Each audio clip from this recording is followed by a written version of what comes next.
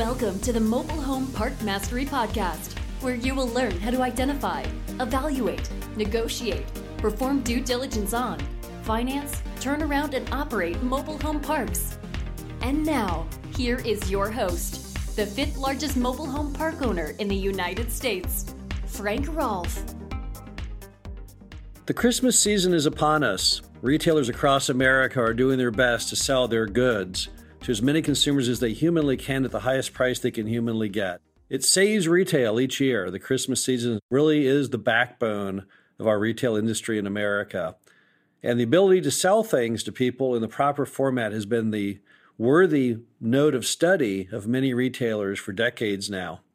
Today on Mobile Home Park Mastery, we're going to talk about selling mobile home parks, something you're not going to find at Macy's or Gump's, but nevertheless is a very, very important skill if you're going to be a mobile home park owner. So we're going to review the 3 action steps to selling a mobile home park. Basically, ideas to make that property more desirable, worth more money, and have the capability of selling it even faster. So the first action step is let's push the revenues. That is the key starting spot on any mobile home park that you're considering selling at some point. Definitely before you'd ever want to get it on the market, you want to make sure that given that one moment in history that you've pushed the revenues as far as you humanly can. So how do you do that? Well, the first thing you do is you want to raise the rent. As I've talked about and written about for years now, mobile home park lot rents are insanely low. I don't say that as the evil landlord like might be construed in a National Geographic episode recently where I was portrayed kind of as Marie Antoinette with Let the People Eat Cake. The simple fact is that mobile home park residents have been getting an unbelievable bargain for a long time simply because mom and pop did not know how to price their product. So why is that? Well, mom and pop just never kept rents up with inflation. I noticed recently in an article about a mobile home park dated from the 60s that the lot rent in that park was $60 a month. And if you look at the value of $60 back in the 60s today, the lot rent in today's dollars would be more like $500. However, that park's lot rent is only about $300. So why the breakdown? What happened? Mom and pop never kept up with inflation. Inflation would go up 6% one year, they wouldn't even raise the rent. 5% the next year, they might raise it 1%. So as a park owner, you've got to catch up with sometimes decades of deferred rent raises in the form of just keeping the rents in line with inflation. So raising rents is definitely something you should do. I'm not saying gouge the rents. I've never been a supporter of gouging them. I can tell you what will happen if you gouge them. If you gouge them, if you go higher than the market or what the market can afford, all your customers are going to end up moving to other mobile home parks with those park owners happily paying for the move. So you can't go crazy. You can't charge $700 a month when your market rent is $300. But a lot of the parks that we look at, a lot of the parks I'm sure that you look at, and certainly the parks that many people own, they've been holding back the rents because they just didn't feel right in raising them. This is the time. If you're going to sell the park, you definitely want to raise the rents before you take it to market. The new buyer is already going to estimate he will be raising the rents anyway, but then he'll get the money and you will not. So make sure that your rent level is accurate for the market that you're in. Number 2, fill all your vacant homes. If you have any vacant park-owned homes in your park, don't let them sit there vacant. You should have no vacant homes at the time you take that park to market. If you can't fill it, if it's not capable of being renovated, you're better off destroying it and taking it out because it's just going to scare the buyer who will go in the home and say, gosh, this home needs $15,000 of work. It's going to cost me $2,000 to remove it. You're money ahead just to take it to the scrapyard yourself, and that will make them feel a little more comfortable with the purchase. But if you have any homes in there that can be rehabbed, whether they need $1,000 or $2,000 or $5,000, you're money ahead if you'll rehab those early on. That way it'll increase the value of the park because now your what was a vacant lot is now occupied. Number 3, if you've been considering sub-metering water and sewer, now is your time. You want to do that well ahead of putting the park on the market. The norm in America today is to sub-meter water sewer, and why wouldn't you? It fosters conservation. It's completely fair. When people are not accountable for what they spend on water sewer, what do? They spend as much as they humanly can because they don't care. It's your problem, not theirs. You've got to make them accountable for their own use. So you definitely want to get that done early on. The impact of that can be huge.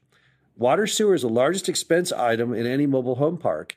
If you look at moving that largest line item of expense back to the residents, the impact is gigantic.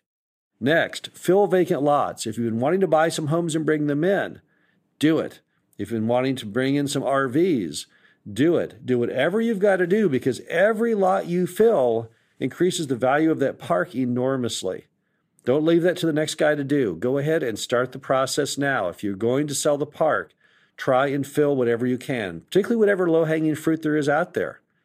If there are just some RVs you could pick up by doing nothing more than putting "We want RVs" on your sign, then you by all means should do that. Next action step, cut those costs.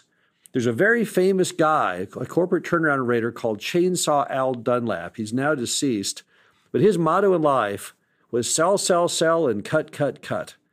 Sell, sell, sell means push the revenues. Cut, cut, cut means cut your costs. So how can you effectively cut the costs of a typical mobile home park? Number one, focus, drill down as hard as you can on your water sewer cost. Where is it going? If your water sewer is costing you more than $30 or $40 per month per lot, you have leaks or you have abuse, and you've got to get it solved. If you have leaks in your main line, those will not do you any good to submeter the park. The leaks will still be there, and they won't be captured by the submeters because they happen before the meter. What do? American Leak Detection, phenomenal company, franchised across America. Let them come out and do an analysis of your water system and find those leaks for you. It typically costs us about $750 in our markets. It is money amazingly well spent. That's about a 1-week payback based on the size of your leaks. So you definitely want to get a handle, make sure you have no waterline leaks in your park. Anything you can do to lower that water sewer cost is great, because that is your single biggest line item as a park owner. Number two, renegotiate your trash. Trash rates are not set in stone. In some markets, yes, but in most markets, no. You have freedom of competition. You can bid it around. You can play people off against each other. Go in there and see what you can do. Call your trash provider and say, hey, you know what? I've really enjoyed this polycart situation we've been sharing together for years now, but I'm looking now at maybe changing the dumpsters or maybe even a different polycart provider. What's the best price you can do? If you can drive that polycart price down just by $1 or $2, the impact is still very large. A 100-space park that saves $2 a month on its polycarts is netting $2,400 extra per year, which is a 10 cap is $24,000. So definitely go in there and renegotiate trash. We have found that trash is one item most people do not think is negotiable, but in fact it is. And you can sometimes get pretty good savings on there. This third item is really huge. This is one that is maybe in some cases the biggest of all three items to cut. That is your manager. Do you really need the manager at the price you're currently paying? Or are you only paying that because you didn't know who else to get to be the manager and you inherited the last owner's manager and you just didn't want to upset the apple cart? If you have a manager and you're paying that manager $50,000 a year, which we see all the time in many parks, and you could replace that manager with a manager for, say, $30,000 a year, that $20,000 at a 10 cap is $200,000 of park value. So really drill down deep on what you're doing as far as management cost, because we find all the time the manager was probably appropriately paid when the park was purchased, but their wages and the other items, the bonuses and the health care, that's all been going up every year a little bit until it's now grown to the level that the manager is horribly, horribly overpriced for what you're getting. If you can replace a manager with somebody at a much lower cost, why would you not do that? Particularly right before you sell. That would be the optimal time so you can harvest the rewards of cutting that cost. Now, on both pushing revenues and cutting costs, you probably heard the same thing pop up over and over. That's the impact of the multiplier.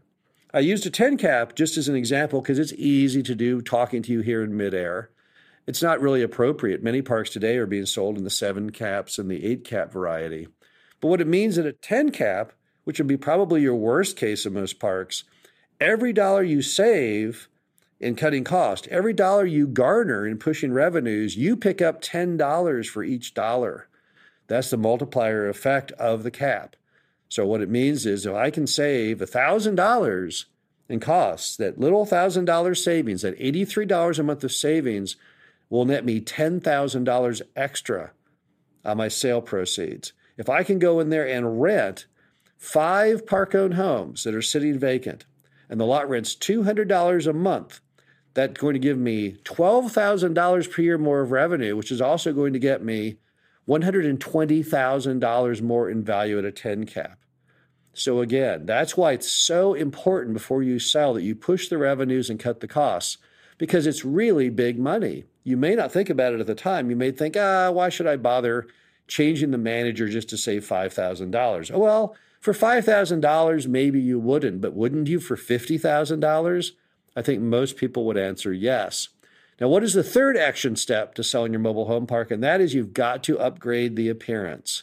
Now we're going from the mathematical objective to more the subjective.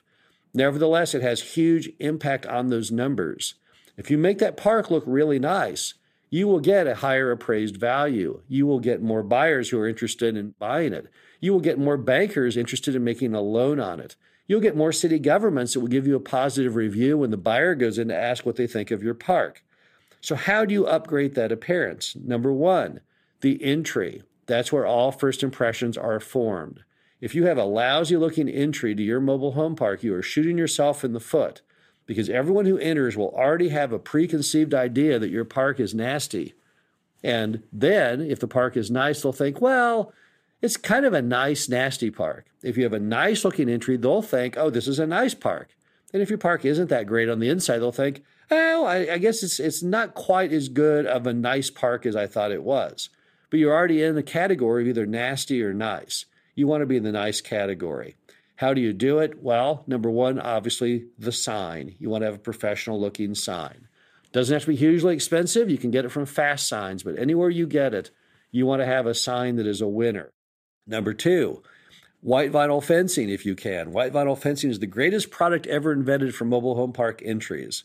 You don't have to paint it. It looks very professional. It's very clean looking. And the great part is it ties in very well with a product that has kind of a rural feel to it. Next, streets. Work on your streets. The only time we ever work on our streets is right before we sell a mobile home park. So what do I mean by work on your streets? Number one, eradicate all potholes, but then go one extra level beyond that. Seal coat your roads. Go in there and spray emulsion on them, make them jet black, and stripe them. Of course, it's not going to last. Yes, I know that. It's going to start wearing off the minute after you do it, but the impact is going to be huge. Also, in some cases, you may need to overlay the streets to get them to one nice, flat, black surface. This is your time to do that. This is where you don't hold back on the paving. Right before you sell, you want to do the best and make that park look as good as you can do it. Third area is mowing. Maybe throughout the summer, you didn't mow it that good. Why? You wanted to save money. This is not that time. You want to go in there and mow it completely perfectly. You want to edge it. You want to round up all those concrete pads and the roads and the curbs and make everything look just like Town & Country magazine. It's going to greatly impact your value. It's definitely worth the extra effort to get your mowing perfect. Final item, lot by lot improvement. Go through each lot and say to yourself, what can I do to make this lot look better? Then do it. Make an action step list. This home needs some extra TLC on its skirting. This home needs to have one little thing painted. This home needs to have this little bit of debris out of the yard.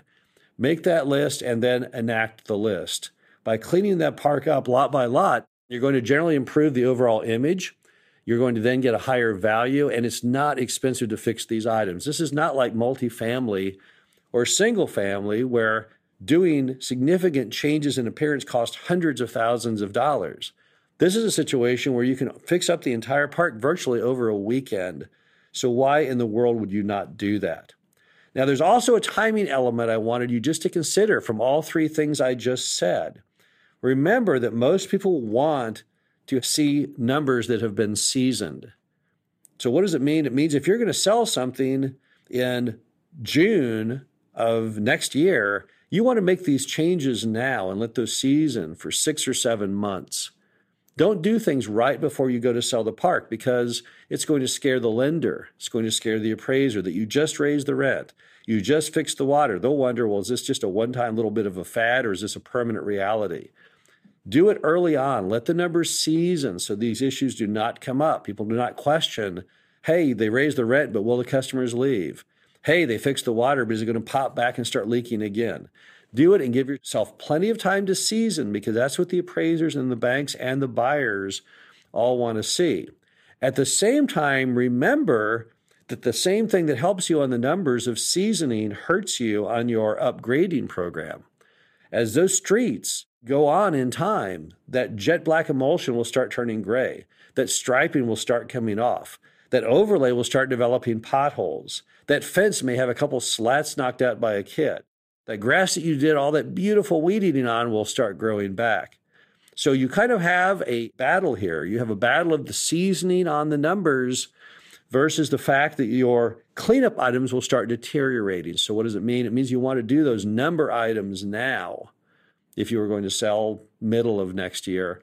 But then you don't want to do those upgrade items as far as the appearance till right before you put it on the market. Those items don't need to be seasoned. Those can be enormously fresh. And in fact, if they are enormously fresh, it's even better for you. So again, this is Frank Rolfe with Mobile Home Park Mastery. We've talked about buying parks. We've talked about running parks a little bit. I wanted to let people know we also know how to sell parks. We've sold a lot of parks over the last 20 plus years. Those are some 3 action steps to get you going. We'll be back next week with some new ideas. Thank you for listening to the Mobile Home Park Mastery Podcast. Be sure to visit us at mhpmastery.com to subscribe to the show, read our show transcriptions, and access all of our great information on mobile home park investing.